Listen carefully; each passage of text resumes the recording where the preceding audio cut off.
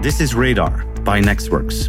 I'm your host, Steven van Bellegem, and every month, my friends at Nextworks and I bring you the latest developments in technology, business, and everything related to innovation.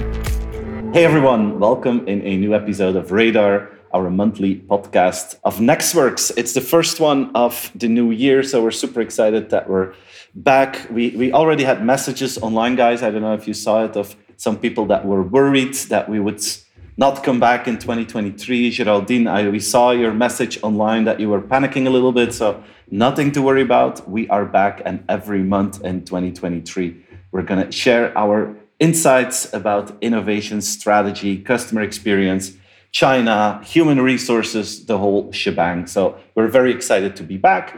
And in this first episode in 23, I am here with Julie Vance de Vos. Hey, Julie. Morning. I'm here with Pascal Koppens, our Chinaman. Hi, Steve.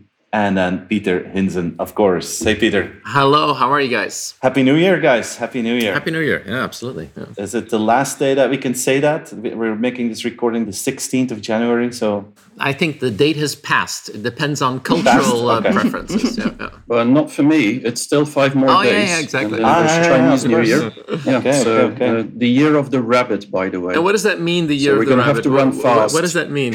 Fast? It's fast change? Well, it's fast, it's agile, it's everything about change, and it's quite positive compared to others. I always associate a rabbit with being scared, a scared rabbit, but maybe that's just me. Yeah. It's a water rabbit, so that's a different thing. But okay, we won't say Happy New Year anymore. It's a cultural thing, as Peter said. I'm the guy that in our family, the Christmas tree is still there and probably will be for another 3 weeks because we forget to put it down. So yeah. Peter keeps it until Easter. We try. I did it once until March. Okay, let's get into the action of Radar. I would like to start with the good and the ugly of customer experience. So 2 stories that I recently saw, that one I thought was really fun, and the other one was like the complete meltdown of your reputation in customer experience. The first one, the good one, is the Louvre in Paris. They have a new philosophy that is something that you don't hear and see that much. But in the Louvre, they decided to cut down on the amount of people that can enter the museum on a daily basis, to make sure that the customer experience improves. Like everyone knows, when you go to the Louvre, Julie, what is the one thing you want to see? The Mona Lisa. The Mona Lisa. And the lines are very long. And then it's like in Disneyland, you have these lines, you have to wait, and then you have a picture moment. And after 20 seconds, they tell you to leave. So they want to cut down on the waiting times to improve customer experience. And it's something that you don't hear that often. In times where profit maximization and getting growth in the number of people that visit, these experiences and tourist attractions. This is the first time that I really hear someone after COVID and post-COVID that they're saying we're going to cut down on the number of visitors to improve customer experience. So I thought that was a nice initiative. I would like to learn more about that if we find some new information about that. So that was the good of customer experience. And then the ugly. I don't know, guys, if you saw this story. It's from Hertz, car rental company. I've used them several times, but after the news that I saw last week, I will never, ever use Hertz again because they have a flaw in their software. And the flaw is like this. Imagine that you rent a car for 7 days or for 2 weeks, and you're on a trip, and you decide, wow, this trip is so cool. I'm going to add 3 or 4 days to our road trip. So I'm sending a message to Hertz, an email or WhatsApp, or I'm going to call them to let them know that I would like to keep the car for 3 or 4 more days. And Hertz confirms that. So you have this friendly employee that says, Steven, no problem. We're going to see you 3 days later. Consider it done. But they have a flaw in their system in the US that when you extend your rental time, the software doesn't really understand that. And as a consequence, the car in those extra 3 days is automatically reported as being stolen.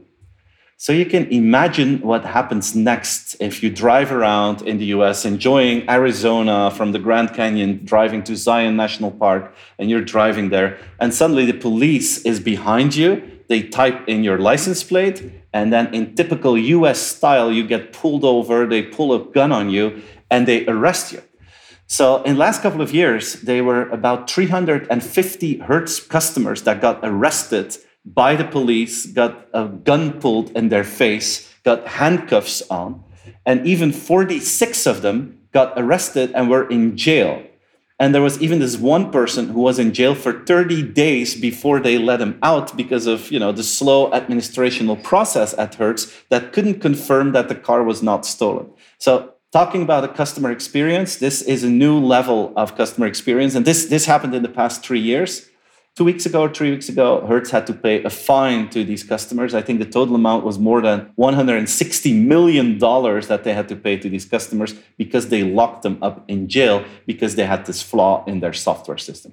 So if anyone is in doubt, if you need good software to create good customer experience, this is your final piece of evidence that you needed before you put your customers in jail. But I mean, I don't understand why Hertz would not be able to correct that mistake in 3 years. I mean, first of all, it's relatively simple probably to change that code, right? I mean, you don't have to be a genius programmer to be able to change that. And I mean, for me, it's not a problem of bad customer experience. It's hugely showing how inadequate the feedback loops are because, you pick that up, you find it, and then you change it.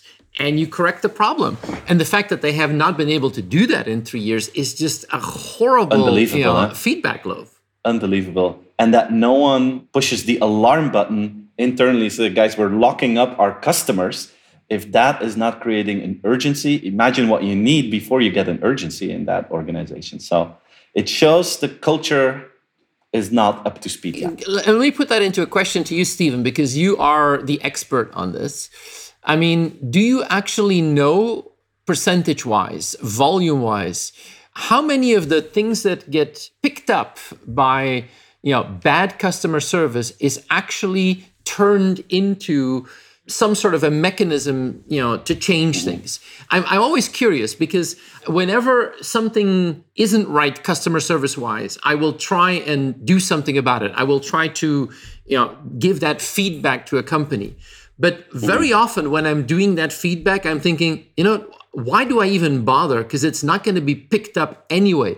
Do you have any idea how many legitimate complaints are actually really listened to by companies and turned into, some sort of an action? I have no idea if there's any evidence on that, any numbers. I've never seen a number that describes that. Maybe there is one out there, but what I've seen is that it's such a spread. I mean, some companies are 100% into that and others don't really care about that. I think the best example I've ever seen and heard is in the Atlantis Hotel in Dubai. I talked with the CEO of that hotel a couple of times. They have this daily routine. So every day, and in a hotel that's 7 out of 7, right? Every day, the first hour of the day is the CEO with his key people looking at all, not just the complaints, but all the questions they got the day before, and they split them up in 3 groups. They say, okay, this is a question that we have a process for, that's okay. Then they have very unique questions that are very personalized. If you want something very specific in your room and it couldn't create value for other customers, then they're going to try to help that individual customer. But he told me, every single day we get so many complaints or questions that make so much sense for other customers as well that we need to change our processes instantly. And they do that on a daily basis. That speed and that flexibility, you feel that when you go there. And he told me, he says, Stephen, we have 18,000 employees at the Atlantis, the Palm Hotel in Dubai, 18,000. And I went there last year just after COVID. And he told me 9,000 of them were hired in the last 3-4 months, but they are into our system and our thinking because they know my key priority in the morning is looking at questions of customers and figuring out how to solve them. And then you have the other opposite Hertz, where apparently this doesn't happen. You know that I'm an investor at Hello Customer, right? Hello Customer is an AI tool system that helps you to get customer feedback faster and more personalized and in more detail. And it makes an analysis to highlight the issues that you need to work on and that have the biggest impact on customer satisfaction. What you see is that some companies buy that software and it stays within, let's say, the consumer insights team, and they make some reports about it, and then some actions are taken. Other companies look into that on a monthly basis and say, okay, what are all the action points that we need to take and act upon? So it really, really depends on the culture inside. I think what you need in your organization is a rhythm. maybe a weekly, maybe a monthly, I don't know, but a rhythm to look at it and then define all the actions. And the truth is, if I've seen many of these lists of customer feedback, the truth is that in my feeling, my perception, 85% of all those complaints that you get are easy to solve. It's my friction hunting thing. It's very easy to solve. And maybe 15% is complex, but start with the 85% easy to solve, and you will have a completely different company and a different culture. Yeah, I think it's broader than customer complaints. One of the things that I found fascinating last year, I had the chance to spend some time with the management team of Microsoft. And we were there with a group of European executives. And we had a chance to spend some time with Brad Smith, who is the president of Microsoft, a really, really impressive person. And he told me that the routine they have at Microsoft with the management team, which is 10 plus people, is that they meet every Friday for an entire day. And not to go through the classic agenda that typical management teams do, but they focus on 10 topics that they think are really, really important. So it's not just a classic agenda with numbers and finances. No, 10 topics. And every Friday, they talk about one topic really in depth. But before they start their meeting, from 9 o'clock in the morning until 11 o'clock in the morning, every Friday, they invite 2 customers that did not choose for Microsoft for their next project. Wow. And they want to listen to these companies to understand, not to convince them, not to say, you made a mistake, you should go with us. No, to really understand why these companies made a conscious decision not to choose from Microsoft. Super. And I found that incredible, that the top management team of one of the largest companies in the world spends 2 hours every Friday listening to people who said, you know what, we don't think you made the cut. You're not the right company to work for. And they said the amount of information we get from that is so incredibly valuable to help us think about strategy going forward. I thought that was an amazing example of companies who really do it right. Yeah, absolutely. I love that example. And now that we're talking about Microsoft, Peter, I'm going to make the bridge to another topic that we have. Every year, Bill Gates is sharing his list of favorite books. And I know that you're a fan of Bill Gates, and I know that you're a fan of the things he shares. And his number one book last year was How the World Really Works and How to Think About the Speed of Change. And I know you read the book, and a lot of people ask us, guys, can you do some book recommendations? So we thought that in this start of the year, that this was a good opportunity for you to share the insights and what you've learned from this book. No, happy to do that. And indeed, I'm a Gates fan, which is kind of strange, with my Apple fascination. But, I am an absolute Bill Gates fanatic. I have a lot of respect for what he does, a lot of respect for what he's done, and also his incredible capability after that he ran Microsoft, with the broader vision that he has on trying to do something good into the world. And I think he has a number of people that he really relies on. And one of the number one is, the author of this book, How the World Really Works, by Václav Smil. And Smil, he's written 40 books. I mean, this is a scientist who is, quite prolific in his writing. He is a scientist, and I read the book over the Christmas period, and it is absolutely fascinating. But I have to warn you, this is not a light reading book. This is a book that is filled with data. I have never seen a book so completely filled with data. If you're a data fanatic, you're going to love this book. And the book has 0 graphs, which is really funny. I mean, normally you would say, okay, that's really, really boring data. Let me look at the graph and I'll figure it out. No, this book is filled with statistics, 0 illustrations, none, which is really fascinating. And how many pages are we talking about? We're talking, I have the book right here. So we're talking about 300 pages. And I think the last 60 pages are all references and links to more data. So it's data. But what I find fascinating, and the reason that I singled out this book, is this is a book that inspired Bill Gates. And I think it inspires Bill Gates to think about his investments and where he's going to put his effort and his energy and where he's going to direct the Bill and Melinda Gates Foundation.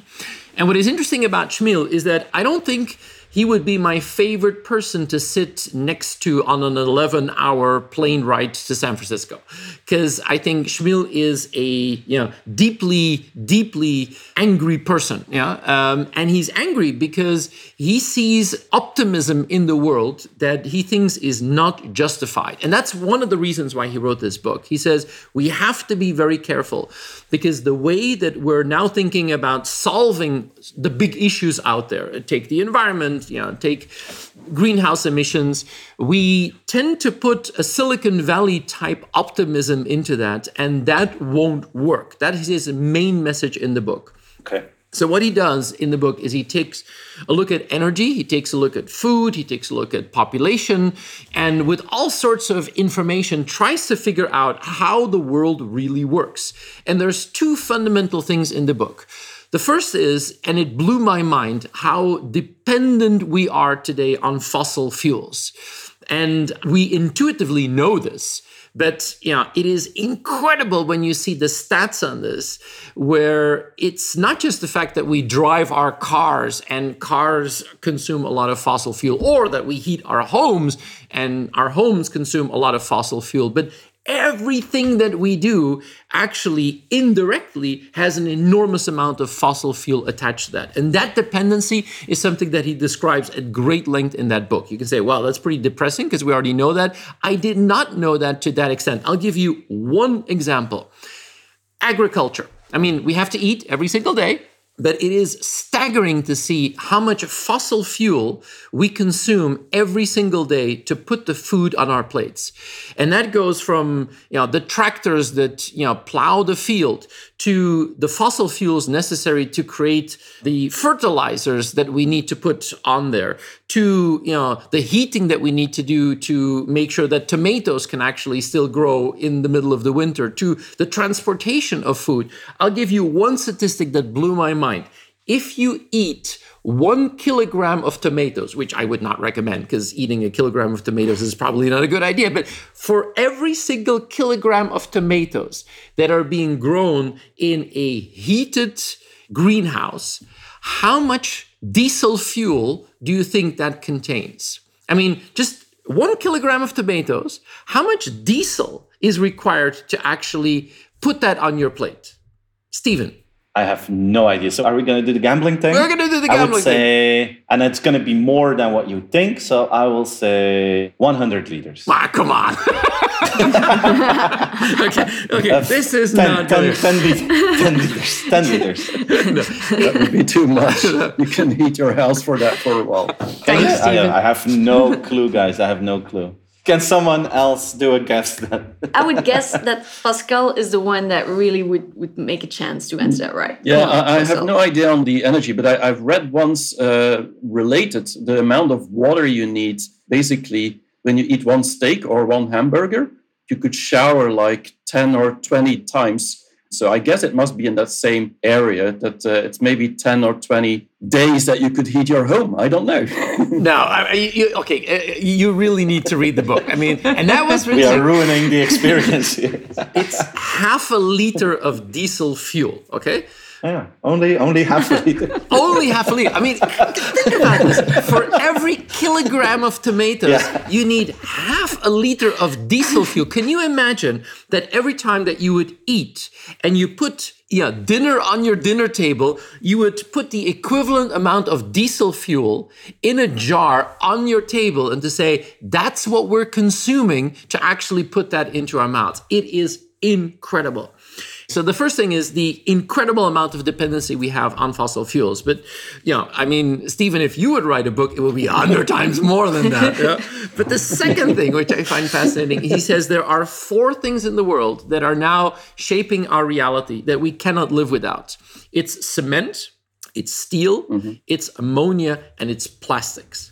And they're all made in China. Well, of course, they're not just all made in China. Yeah, but you're absolutely right. And India. But what you have, in India, but what you have is we are completely dependent on cement. I mean, one of the statistics that I found fascinating is that in the last 5 years, there has been more cement used in China than during the entire last 100 years in some of the biggest countries in the world. But cement creates a challenge because we cannot live without it, and it requires an enormous amount of energy to make cement. Steel, we cannot build the buildings that we need today or the bridges, and steel requires an enormous amount of energy. The same thing with ammonia. We cannot make fertilizers that could feed 8 billion people without making ammonia, and ammonia requires an enormous amount of energy to actually produce it. And the same thing with plastics. And this is, some of the sobering things that come out of this book. He says, we should not make the mistake that because we had an amazing revolution in smartphones and social media in the last 10 years, and we've seen the enormous exponential rise, that we can automatically transpose that into the world of renewables.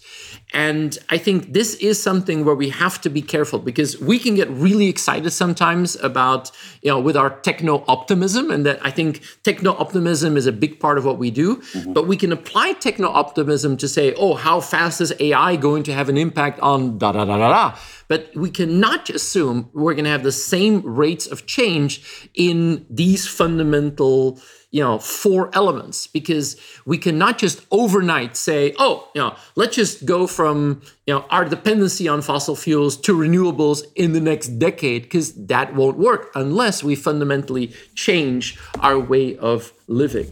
And what he does in the end, and I'll just, end there, he says, there's at this moment 2 types of people in the world who are getting too much media attention.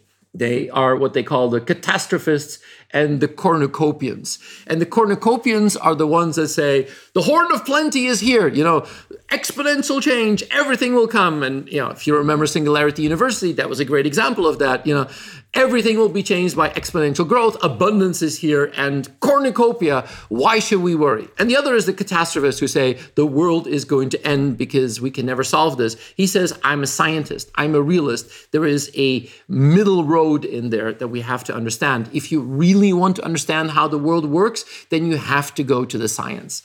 And it's something that I want to spend more time on this year and going forward, to make sure that we're not just believing ourselves in the hope that it's going to have an exponential growth and everything is going to be magic and wonderful, but really put the science at the very heart of that. Anyway. And is there also a solution? No, Peter? There's no solution. No, that's the big criticism of his book. He says, the only thing he says is we have to probably spend more time in the science. We have to double down on the science, but we cannot imagine that the science is going to give us a magical solution.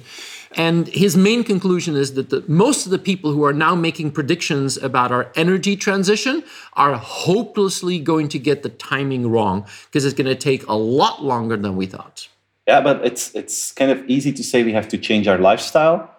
I mean, if we need so much energy and so much fossil fuel to feed the world, we cannot stop eating. And if the evolution goes slower than what most people predict it will be, then it does sound a little bit like a catastrophe, if I hear your story. No, I mean, his main message is that if you really drastically would like to change your way of life, then we can do something faster. But he says most people will not want to change their way of life. I mean, when people say we should change our way of life, they always mean the other people, right? Not themselves. Mm-hmm. Yeah, but I also think that when you look at the industries, you talk about steel and cement. I mean, this is B2B, or a lot of companies that consumers are not aware of what is happening in that industry. And so only the governments, in my view, can actually make that transition happening by focusing on science, but also focus on making sure that this transition in these industries are happening. And this is what I see in China with Baosteel, for example, and all the big steel and all the big cement companies. They're really having a hard time to continue because the government is stepping in. I'm not saying they're doing a perfect job, but I think sometimes it's the industries and the places where you're not seeing it that you have to start, because that is where the biggest impact might be. And so totally agree. The electrical vehicles is cool. Everybody understands it, but maybe that's not fast enough for the whole transition. And it changes maybe our mindset, but unless the politicians change their mindset, it's not going to make the impact. And so I see a big difference in both China and India. Last time I was in India, they really understood the danger of continuing, because they still need to build that new country with cement and with steel and with all these things. And they understand early on that they can't just do what China did. And China understands if they don't change it, then basically it's not going to help the world. And so interesting things. But I think the government involvement might have to become bigger and bigger to actually sustain just living on this planet and eating tomatoes. And if there's one hope that I have, is that more and more politicians will read these types of books, because a science-based foundation of this is absolutely crucial. And I think we've often seen in politics that the science is often very, very far removed from reality. All right. Thanks for sharing that, Peter. Pascal, when we go to China, big news. China is opening up again, but we all hear the stories about major COVID waves where you're not believing the data that China is sharing. We're at the beginning of 2023. What can we expect that this year will happen in China, and how should we look at it with our Western eyes? Well, I always put a Chinese lens on the Western eyes, but 8th of January, China actually opened up officially. So that's very, very recent. What it means is simply that after almost 3 years of COVID bubble that they've lived in, they've actually allowed now to travel to China without going into quarantine. Anyone can go to China, no more quarantine needed. And this is, of course, fantastic news for everybody who's been waiting for 3 years, because most of the businesses in the world are related to China one way or another, even if it's just for sourcing. And so you need to go and talk to the people. And so this is actually just a big change. And of course, because it was for 3 years closed off, the first 2 years, China did fantastic. Last year, 2022, was a real tragedy, meaning one lockdown after the other, political tensions, then the protests. We know all these stories. And then suddenly Beijing decided in December, okay, let's just open up as fast as we closed it down 3 years earlier. And suddenly everything's released and nobody could imagine what was happening. And of course, because there was less immunity than we had in the West, lots of infections. Cities like Beijing, where I have friends, or Shanghai, within 2 weeks' time, there was like 70% of the population of a 25 million city completely infected of COVID in just 2 weeks' time. This was incredible. Crazy. And so, of course, then what happens is the numbers of people that die is a result. The good news is yesterday, China released the first time the death toll of COVID in the last month, 60,000 people. So it's not nothing. If you do that like 10 months, it's like almost 1 million or going to 1 million. So they released, and many people say the data is actually pretty accurate. Of course, it's only hospital data. So people who die at home, that's not included. And there might be other cases that are not included because they didn't recognize it as such. But that's a global phenomenon. But actually 60,000 people died in just 1 month time. So that's the bad news. The good news is that there's actually still a lot of Chinese living now. And that's they all want to go back and do business. And so what you're seeing is that it went very quickly into a tragedy in just a couple of weeks in December. The streets in Shanghai were completely empty. In Beijing, everything was empty. Never seen it. It was worse than in the lockdown period, imagine. But today, everything is full again. The subways are full, the restaurants are full, everybody's back. And this is just in 1 month time.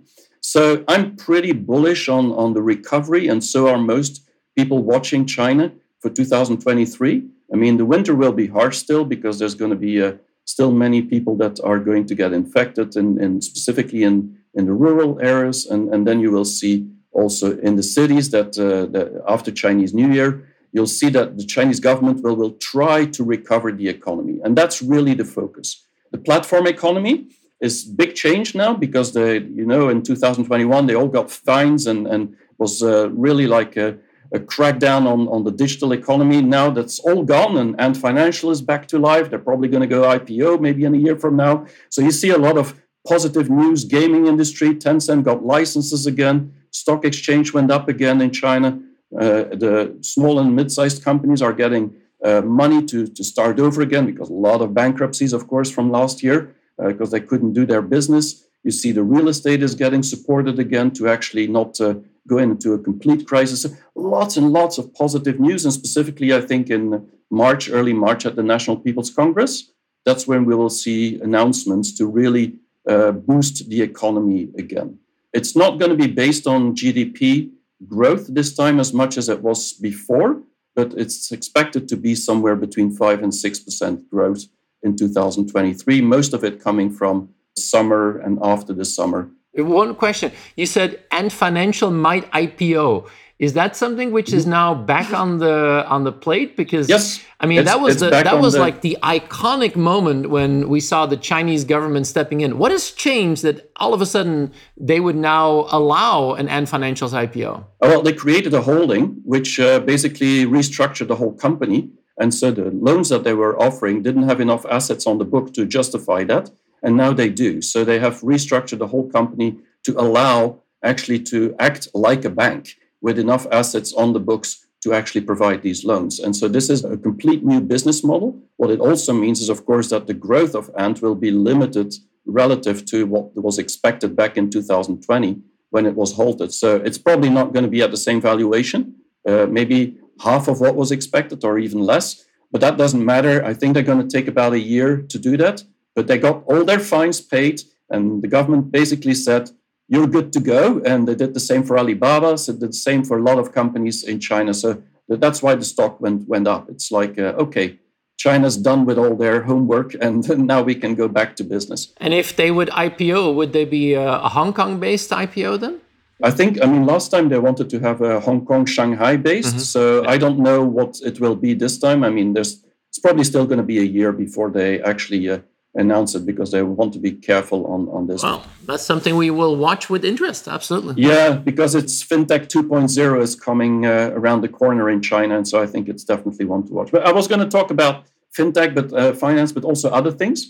Very quickly, I believe that politically, I mean, we've had like 3 years of challenges when it comes to China, and a lot of debates on whether Beijing is taking over control and so on. What we're seeing now is that since the G20 in Indonesia, is that Xi Jinping and all the new elected people at the Communist Party are doing a charm offensive towards the whole world.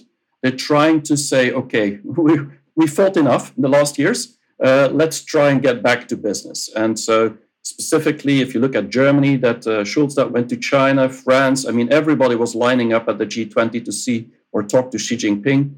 Only the Canadian Prime Minister got like a little bit shut out because he leaked something he shouldn't have leaked, and Xi Jinping was a little bit angry. So now we know what Chinese that is angry means.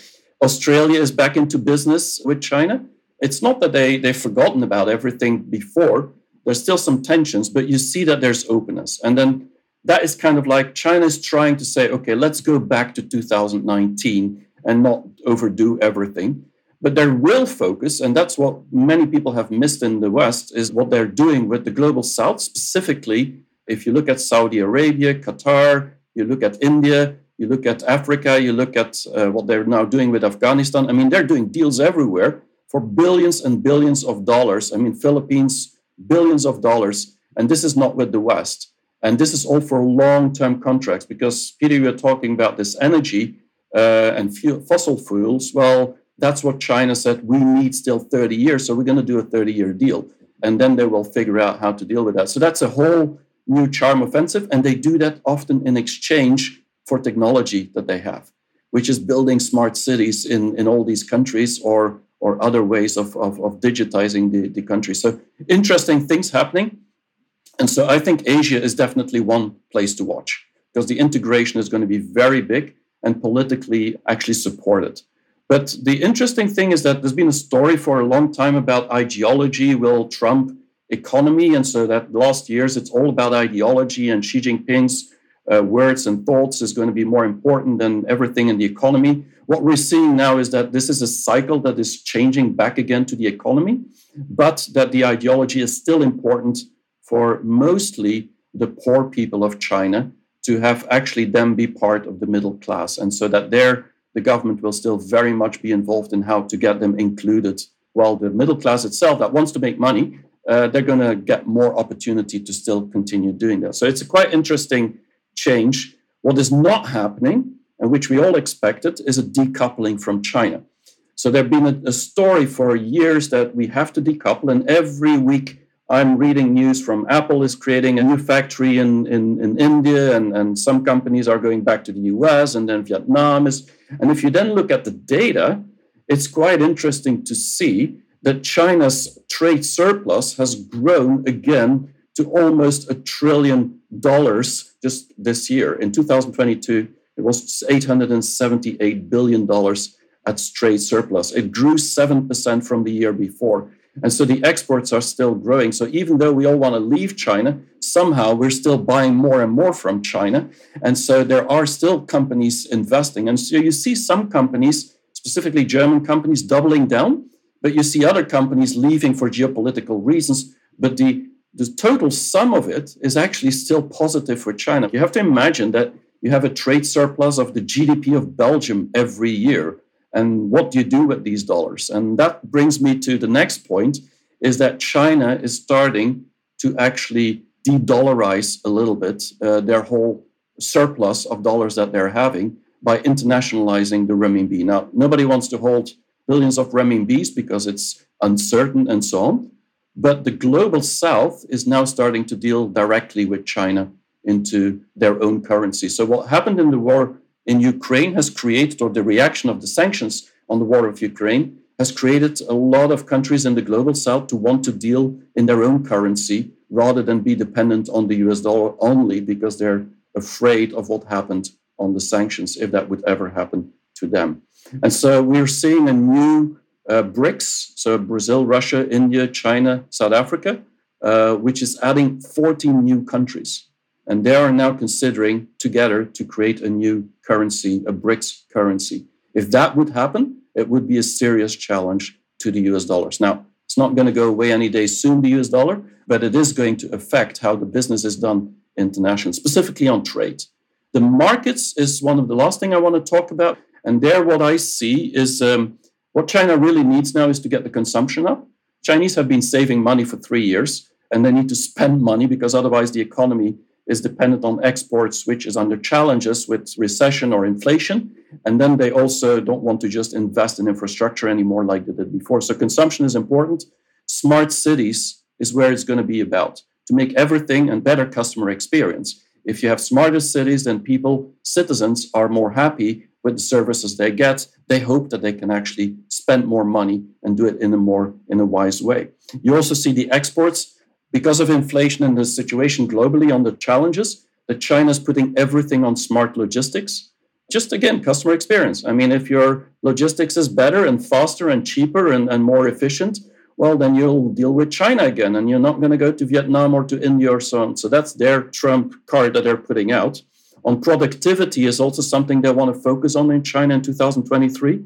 That's specifically, because we were talking about food, agriculture, is very important as an industry there. And also manufacturing, of course, that needs to go into industry 4 or 5 or 6.0. I don't know which number we're at right now, but it's really about just getting everything, all these robots that they bought to work.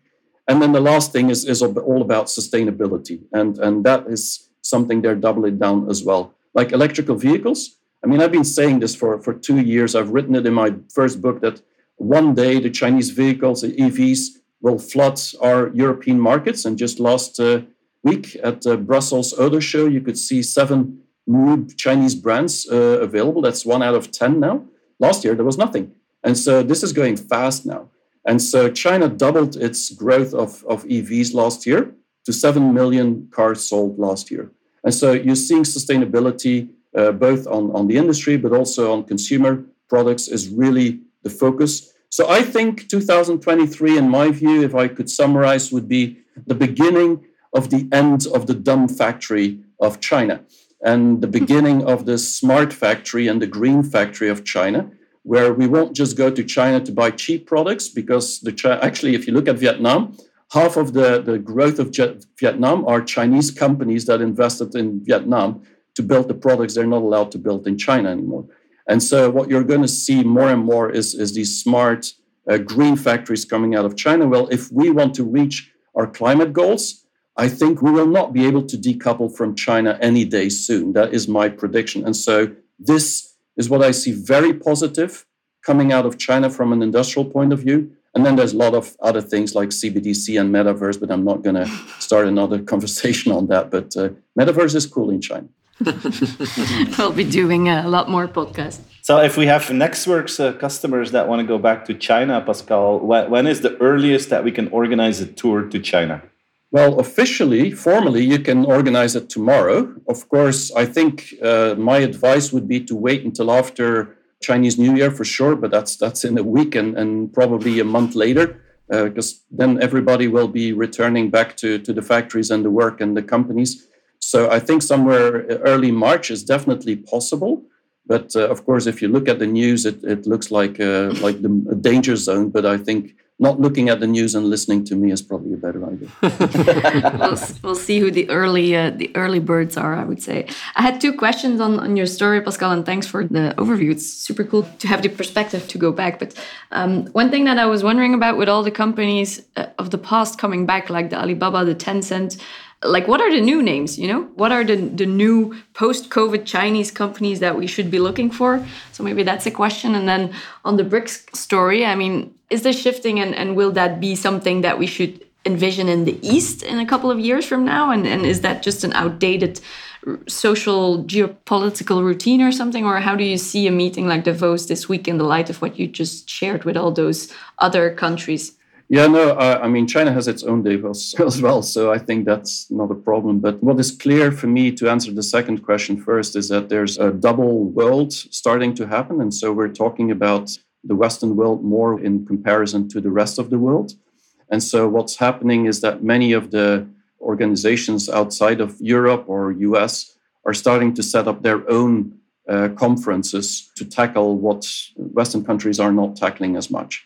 And so there's a double world coming, and it's very interesting to look at both because the priorities are often different, the topics are the same. Asking for the new names, I think the big change, and I should have mentioned that probably for 2023, is more focus on B2B, not just the B2C. I mean, B2C is of course, I mean, the Alibabas, the Tencent, they're all still there. And there's a lot of new companies in AI, in blockchain, and a lot of technologies that they're doing really cool stuff.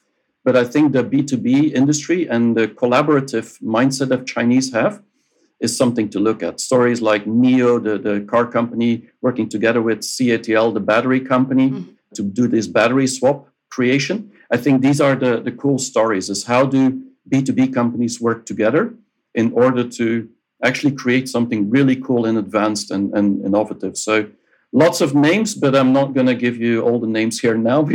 If we go to China, when we go to China, I'll give you a long list of what I would like to visit and my wish list. No worries. Looking forward to that. All right. So good start and good expectations for China, but Julie, not so good news for food lovers, as we saw that Noma, the best restaurant in the world for several years, decided to close and end their culinary journey. Why do you want to talk about this? Yeah, I'm not sure it's bad news. That's one side of it. There's so many layers on why I want to talk about it. I think, first of all, indeed, it's... has anybody of you ever been there? Me personally, I didn't, but anyone who knows somebody? I was outside to look at it, but I didn't have a reservation, so that's completely worthless, basically. You knocked the door and then that. I knocked the door and then I was kindly asked to leave. And so you did. But I did, yeah. Yeah, they've been around for 2 decades, actually. It's founded about 20 years ago by a guy called René Redzepi. It's in Copenhagen, and as you said, it's not the best restaurant in the world. It has been named 5 times the best restaurant in the world, and actually you can't be named more than 5 times the best restaurant in the world. So officially they're like done with that. Mm-hmm. The guy was I mean, everywhere in the news, in the media, the last 2 decades. He's been knighted by the Queen of Denmark. He published a book on leadership. So you have a sort of impression like this is larger than the kitchen. This is larger than the cooking style. This is really a movement and an example of leadership. But That's the legendary positive story, and everybody knows that usually these stories also have a dark side, because a couple of years ago, you really had a backlash on Noma and how they did business. René was really in the New York Times described as a toxic leader. Their interns were not paid. The work ethics were really, really bad. So they became a sort of symbol, I would say, also for what's wrong with the haute cuisine industry, I would say. And then I think this news comes. They quit. And if you read the messaging, it's also about this is not a sustainable business. I mean, it's not about how many liters of diesel do you need to cook at Noma, but also just in general to make that business model work. It's just not feasible. This is not smart manufacturing. This is not mass consumption. You have like one restaurant where you have to make your numbers. So the fact that he's opening it up, because maybe it's worth telling that a bit more for the ones who haven't seen the news, but it's becoming Noma projects. So basically they're just saying goodbye to the sort of conventional restaurant model and just having a restaurant and serve the food there. They're also going into e-commerce, which makes the accessibility to this style of kitchen, I think, even higher. On the other hand, you see pop-ups. They have done something in Japan. It's still to come, but in the spring of this year, it's fully booked. But in the spring of this year, they're going to do a pop-up in Kyoto. And that's the thing that they will continue to do. And the fascinating thing, besides the leadership and what we can learn from that, I think that's one thing. But the other thing is the total turnaround of the business model, and just Noma saying, hey, this is not sustainable. If we think about our day after tomorrow as a restaurant, I don't think this is the same thing, and we shouldn't be doing what everybody else is doing in this industry to be the best restaurant in the world. Let's just shift that model. And if you read on why just now, why haven't you done this 5 or 10 years ago? It's time. René also said it's about COVID. I had time to think this business model through. I had time to think about my frustrations and actually do what I love to do with this culture and with this movement of kitchen. So I think that's just a symbolic story that we should remember, like in whatever business you're in. It's worth looking into it, and how can we be more radical if we hint to the story of Peter. If we see how the world really works today, maybe we should just find ways to rethink that completely and have that exercise sometimes a bit more often. And won't be left, won't be right, will be somewhere in the middle.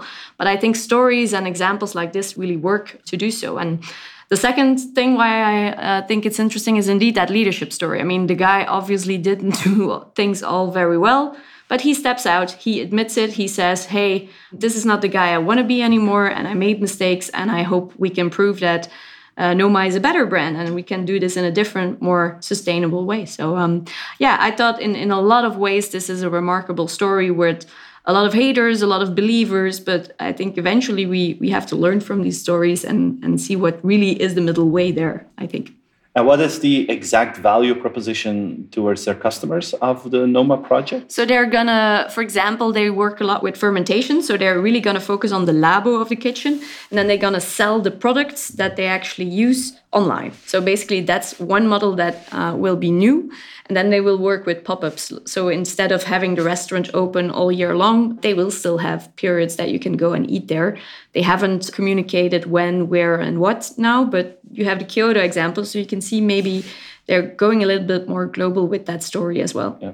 And the e-commerce part, is that B2B to other chefs, or is it to end consumers? Definitely, you can subscribe. So basically, you can just subscribe and get the newsletter. So it's definitely B2C as well.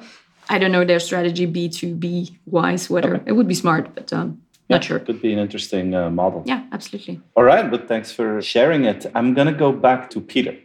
Last time we were in the middle of the FTX collapse. You explained it brilliantly what happened there. Can you share an update now that we're like a month and a half further on what the broader impact on the crypto market is, and maybe as a second point, give us your view on all the layoffs that we're seeing in the tech industry in the last 3-4 months. Well, I think the collapse of FTX is one of the most significant things that happened in 2022. It's going to be really interesting to watch the legal proceedings of that, because Sam Bankman-Fried has been extradited from the Bahamas back to the US. What was fascinating is that I think in one of the interviews that he gave when the shit was flying around, he said, I am penniless. I don't have a cent anymore. And at one point he said, I don't think if I would put everything together, I even have $100,000 anymore on my bank account. Dimi was then extradited to the US. And just days after being turned over to the US authorities, he was free again on a bail that was posted of $250 million. I found that an amazing thing. I mean, I remember Jesus with the bread and the fishes, but this is way beyond that. I mean, if you don't have $100,000 and a few days later you can just post $250 million in bail, wow, that is, quite spectacular if you think about it. Anyway, we're going to see the legal proceedings. That is going to be incredible because it's probably the most difficult bankruptcy case ever, because this is not some company which folds and has thousands of customers that are claiming that they want their money back. This is now literally millions of customers all over the world. And the fascinating thing is some of these customers actually are saying, I'm not sure if I want my money back, because a lot of this was even illegal money. This is crazy. So I can't wait for that legal thing to happen. But the bigger thing here is that the fallout is incredible. And the fallout that we now see is that it's not just the collapse of FTX and taking some companies with it, it's actually putting an enormous tarnish on the entire industry.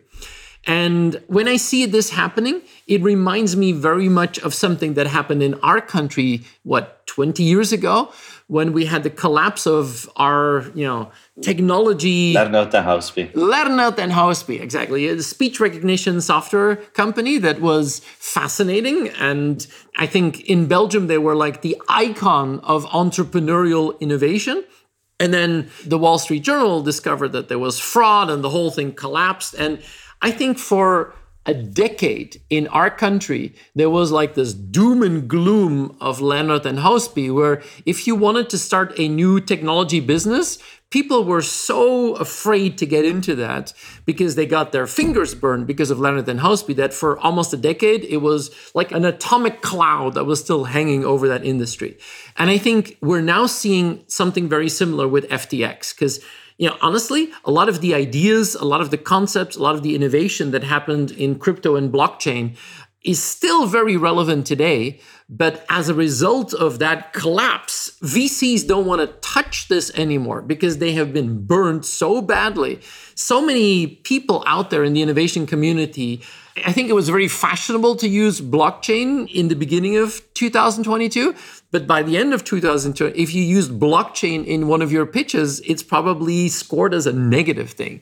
And I think that is very unfortunate. I think that's the first thing that you see. The second thing, and that is the bigger picture, we talked about it last time as well. We had a lot of layoffs coming in the tech sector. Mm-hmm. What we're now seeing is that the venture capital industry is seeing 2023 as a transition year. They're basically just really, really cautious in putting money into new investments.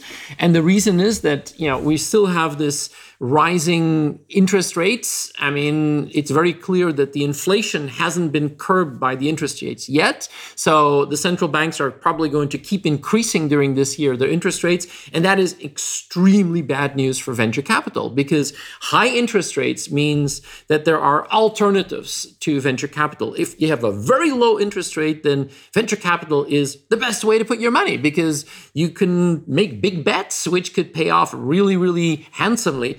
But if there are alternatives, venture capital becomes less attractive. And that is what is happening right now. It's not just the fact that people don't believe in technology anymore. I mean, we're consuming more technology every single day. But the whole element of financing is changing. And of course, changing really hard in a sector like blockchain. But overall, I think we're going to see a really cautious year. If you have a startup and you have funding, well, you're being told by your VC to basically just be as frugal as you can, to basically, spend as less money as you can, because you need to do as long as you can with the money that you have. And if you're out there with a new project, it's going to be much more difficult to find money than it was 12 months ago. So it's an interesting landscape. And I think we're going to see a transition winter period. But in the world of blockchain and crypto, it is a really, really bad situation. interesting because I think Peter, this could actually be an opportunity for Asia in general, which have had a lot less impact on the financial situation or instability and inflation in general. Interest rates in many countries are still much lower in Asia, but you also see that specifically with crypto that was banned in China and that still other countries were a little bit careful about at some points, and blockchain, the favorite technology specifically for logistics and so on, you could actually see there's an opportunity 2023 for Asia to double down on what the West is actually reducing, or America and Europe. And so this could be an interesting, specifically in the fintech world. I mean, you see in Singapore a lot of things happening. In India, they're creating this whole digital platform, which is a money platform. I mean, it's amazing to see how far ahead they are. And the same in China, of course, with Ant Financial coming back. So I think maybe the finance world is going to look, and maybe investors are going to look more to Asia for the next year, 2023. Yeah, interesting. And I think we've already seen, of course, that there was so much financial innovation happening over the last couple of years in Asia. If they're going to be able to double down as a result of that Western VC crisis at this moment, then I think we're going to see some really big shifts. Yeah. Let's continue about the technology part, because we all know that one of the more popular technologies is TikTok, especially among the younger generation. But in the last few weeks, there's been quite some debate about TikTok, especially in the US. A lot of warnings from the government came out that people that work for the government should delete TikTok from their phone, delete their account, throw that phone away, and then get a new phone and never go back to that platform. And now, Pascal, this is something that I would like to have your opinion on. Washington is looking to ban TikTok in the US.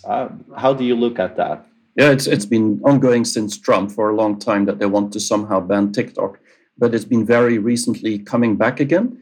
And the US government, as you said, has just approved a ban of the use of TikTok on federal government devices.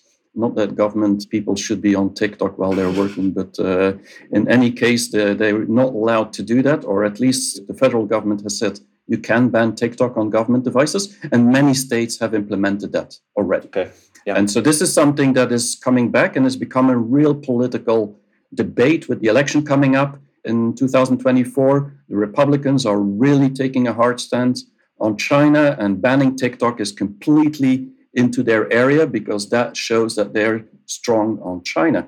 And I think it's quite interesting because the reason that Trump failed to get this through, I don't know if you know what that was, but actually through the courts, the reason that it didn't happen was because the freedom of speech could not actually be considered as being one of the amendments of the Constitution was actually violated by blocking TikTok, which is quite interesting to see because the TikTok is considered from Washington onwards a Chinese company. ByteDance is the parent company who visited it a couple of times in Beijing. And so they see this as a potential national security risk for the Communist Party or the Chinese government to get access of data of US users. And there's about 2 billion monthly active users of TikTok these days and 100 million in the US alone. So 1 out of 3 people in the US is actually using TikTok, which is an incredible amount of people and an incredible amount of data that, of course, Washington is worried that the Chinese government would get access about. And so banning TikTok has been the new direction that all the Republicans are starting one after the other to say, we have to ban this. This is too dangerous for national security reasons. Now, of course, a lot of Chinese and a lot of people watching this, even tech experts and so on, have said this is complete untrue, that it's a national security risk, but it's still happening, this whole story. And the reason that they say it's untrue is because under Trump, one of the main things that Trump asked to do was actually to put all the data in the US. And so TikTok did this in the last years. They put everything on Amazon Cloud, Microsoft. I mean, it's all US companies, Google, that's where they store all the data. And Oracle is used for all the communication. And so there's zero thing outside of China. Only Singapore has a little bit, but that's considered to be okay for Washington. So that's not the issue. So it shouldn't be a national security risk. And I think many people feel that this is not national security risk, are talking about the fact that this is purely an economic issue because TikTok is becoming more popular than most social media in the US. And it's not just popular with people. I mean, there's many, many users, but it's also popular with businesses. And so if TikTok would be banned, I mean, the Generation Z would go crazy. And I'm not sure that we could prevent that actually chaos. And they have enough chaos in Washington already or in the US. But adding all the Gen Z to say we don't agree with these politicians anymore, I think that's a big thing. But it's also the businesses. I mean, hundreds of thousands of companies are these days dependent on some way of reaching their customers through TikTok. And so if you are going to affect all these businesses, that is going to be a huge impact on society. And the other thing that is often talked about is the fact that TikTok, and this is interesting, that a Chinese company that came into the US with social media has become so popular that it's starting to actually become a social and cultural identity of many people, meaning that the social and cultural values of a nation like the US are being defined somehow by a company that is started in China. And so this is where everything around food, around fashion, around music, everything is starting very often on TikTok. New trends are starting there. So ban that. That is not a good idea for the evolution of the American identity, but I'm not going to go into that direction.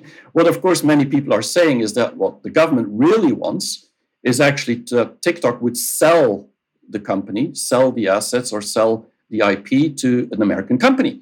And that proves to many Chinese, like you see, it's an economic issue. It's about competition because TikTok is fighting now with Meta and with Amazon. And so this is nothing to do with national security risk. This is not Huawei with infrastructure. It's about teenagers and so on. So that's the new direction. So Peter, you had a question? No, I remember, I think it was about 2 years ago, we had a very similar thing in one of the last Trump administration backlashes against China, that he was trying to get the US assets of TikTok to be sold. And I remember Walmart was looking into it, Microsoft was looking into it, Oracle was looking into it. And I thought, what the hell, you know?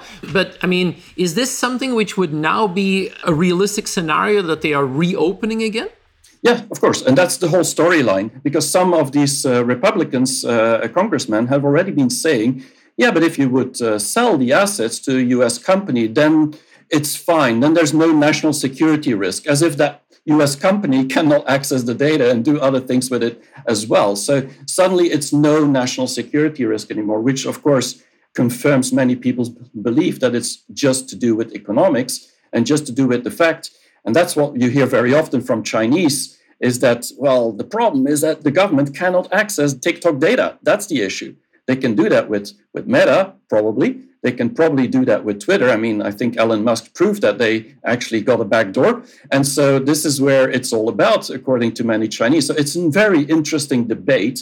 But I think it's an important moment in time, because if, with the election coming up, this would really escalate and somehow TikTok would have to leave the country or have to sell its asset, it means that the politicians actually have somehow won from the people and from the businesses. And so they're willing to take a hit on the businesses, willing to take a hit on their population, on the people, the consumers, to actually just get their way, which many congressmen even say that it's not national security risk, even within the US. So it's very interesting debate, because this could lead to a very different world where, if that would continue, if the ban would happen on the whole US level, that ultimately this could be done on electrical vehicles. It could be done on everything coming from China. And then we will have to, consumers, have to buy products that maybe are more expensive. Like we've seen Ericsson being bought instead of Huawei, it's more expensive, but that's not our problem. It's a problem of companies like Proximus in Belgium or British Telecom. It's not our problem. But when it's about an electrical vehicle, it is our problem. It's a problem of citizens. And so I see this happening. But it's going to be very interesting to follow, because if it's, again, just like Trump, not going to get passed, then I think the tsunami of Chinese products is just going to continue and citizens are not going to be able to stop it. The other interesting thing is that TikTok has been able to prove that actually they have no Chinese ownership at all, but also no censorship. If you go on TikTok and you type anything related to Uyghurs in Xinjiang, you will find anything you want, even conspiracy theories, everything is on there. So it's very hard for politicians, and that's the real problem, to ban it. It's very hard to find something to say TikTok is different from the other companies like Meta or like Twitter or whatever, except the fact that they have originally been based, or they started originally in Beijing. And otherwise, it's complete American management these days. And the nice thing that I also found is that today, most of the politicians in the US are using TikTok to reach their constituencies, so to reach the people. So if they can't get that, that's another problem that they need to figure out. So I have the solution for all this. If Washington actually bans TikTok and says you have to sell TikTok to a company that is not part of China, I think they should sell it to a European company. It would solve our European problem of not having a social media that is global. And if they do that, then basically we would be happy in Europe, and TikTok might be more happy than if they have to sell it to Washington. So let's do a little brainstorm. Which European company would actually be a good fit for TikTok? Who would be able to buy that? No? Nobody saw that question coming. I don't know yet, but I think talk to European Commission and then maybe with some big company. But yeah, I think indeed probably a software company. I don't know. I don't think it's a software company. It's more of a media company, right? The BBC. A media company, yeah. The BBC. That China will not like the BBC to buy TikTok. DPG China and the in BBC Belgium, are not very good friends. But yes, I think a media company or advertisement company could be very, very interesting. But I think that could be... it's a crazy idea, but I think TikTok would rather sell it to a European than to sell it to a US company, and it would solve our problem. A company like Vivendi, for example. I mean, I remember Vivendi was one of those European media companies that was, one of the first Internet 1.0 hypes. Yeah, it was one of those things there we thought, maybe, if one company would buy it, maybe Vivendi. I got a question last week from a professor from London. Are you optimistic about the future of Europe? Well, this conversation didn't make me more optimistic, I must say. It's like the question and nobody's like blank. No, not that company, not that company, not that company. I'm sure we all got 3 companies in our head, but just, no, not that one. So we have work to do, I guess. What would the value be if you wanted to buy TikTok? I don't know, but I remember, I think it was 2 years ago, they were talking about 100 billion, so I don't know how much it is now. Peter is checking his wallet. Taking out your checkbook, Peter? He's taking out his famous wallet. I mean, it's also something that if you want to think about companies that could take it over, you have to think about companies that will be capable of shelling out such a huge amount of money. I mean, and I'm not sure if you would carve out just the US assets, how you would value that as well. Anyway, Stephen, you might be able to share that with us in a few months from now. It's not 100% confirmed yet, but it's very likely we'll be visiting TikTok in the US in March in LA. And as we've been there in China, I'm pretty curious that you bring that back. Like, what are the differences? Same company, but in the different continents. Like, what can we take away from that? That would be really nice, Stephen, if you bring that back to us. Yeah, absolutely. I saw it this morning that we're very close to having a meeting at TikTok. For our customer experience tour in LA, we're going in March. We still have a few seats available. So if you want to hear this story live from the real people in the field, just drop us a note.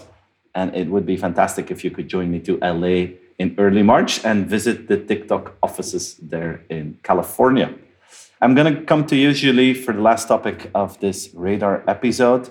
It's one that I think is really interesting. It's Shopify, the big e-commerce platform, a Canadian company, is trying to increase its productivity. They've been suffering. Their stock price got hit really bad last year. And one of the ideas that they have to increase productivity is cut down on more than 2 people meetings. And you wanted to talk a little bit more about that.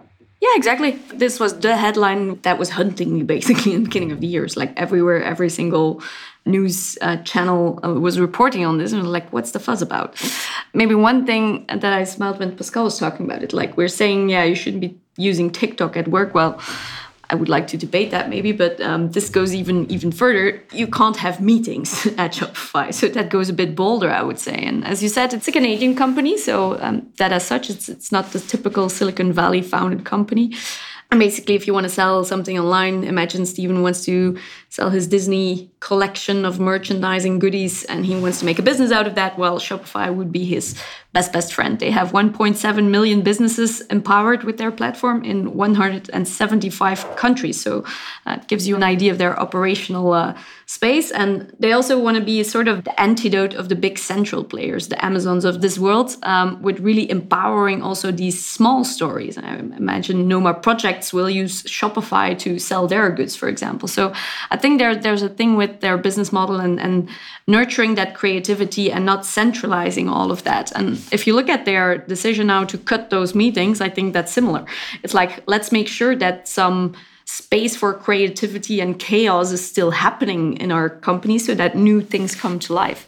And their CEO, Toby Lütke, is a German guy, and he's very passionate about the topic. Like, I love his quote, how he said, in 100 years from now, we're going to be so embarrassed with our companies, with the way we did things. And his personal mission is to make sure that Shopify is a company that just did a little bit better. He said, like, if we look at how we do business and do those meetings and all the practices and the habits and the routines, it's crazy, but let's do a few things that make me a little less ashamed of what we're doing. So basically, they just did that, Control-Alt-Delete. So every Shopify employee came back after New Year's, big party, and then 10,000 calendar events were just erased from their calendars. They're not allowed for 2 weeks to add them back. That's 77,000 hours of meetings. Wow. So yeah, I kind of like that. Also from a management kind of perspective, they probably already said to everybody, yeah, lower down on your meetings. But then it's like, nope, let's just make a move. And of course, these meetings will, reappear and meetings will be added again. But just that action to, hey, let's do this, try this and see what happens. It's what leadership should do is to see, hey, this is what I think is important and what we should be doing in our company. To compare that with I would say the coder in him, he said meetings are usually a bug. You can just look at the root cause of the meeting and then you can solve it. So also it's a really nice guy. You should, if you want to follow him, really recommend it because how he looks at businesses is pretty not central and looking at how all things are done. And I think it's pretty inspirational. And also it's true. If you look at the stats from productivity, you mentioned it, Stephen, it's everywhere, like looking into productivity and are we productive still? The numbers of collaborative work also state that since COVID, the time we spend on video calls, instant messaging, TikTok, maybe the phone, it has risen 50% of the past decades. And it means that 85% of our time we're in these kind of things. So I think it's a good move to say, hey, let's be mindful of that. And that will be enough and way more productive than all the surveillance controls software that is being used by companies now to see what people are doing. Let's just use common sense and see what we do with our time and do things like this. So I like the story. I love the story. Thanks for sharing that. With that, I suggest we call it a day and close off this first Radar episode of 2023. Would like to thank Peter, Julie, and Pascal for being here. I would like to thank you for listening to our podcast. So thank you very much, and we'll hear you again in a couple of weeks. Take care. Bye-bye. Bye-bye. Cheers. Bye. Thanks for listening to Radar by Nextworks. If you enjoyed the show, please tell your friends and colleagues about it. And don't forget to give us a review score, which really helps to boost this podcast. We'll be back with a new episode of Radar next month. Meanwhile, to stay in touch, please follow our podcast and go to our website, nextworks.com, to subscribe to our newsletter. Take care.